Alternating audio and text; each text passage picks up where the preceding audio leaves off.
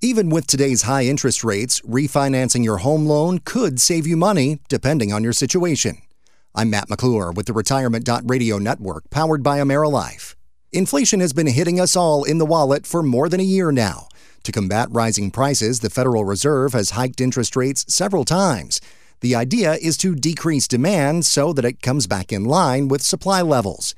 With interest rates on everything from homes and cars to credit cards higher than they have been in a long time, you might think it would be impossible to save money each month by refinancing your mortgage.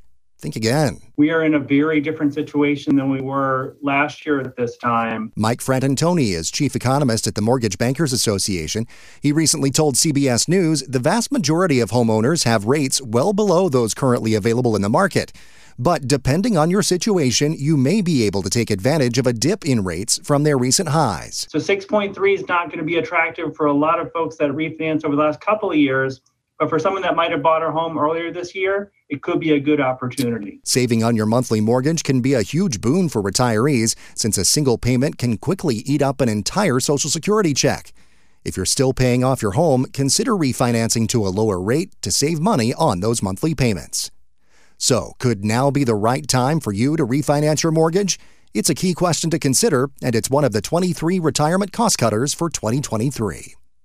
With the Retirement.Radio network powered by AmeriLife, I'm Matt McClure.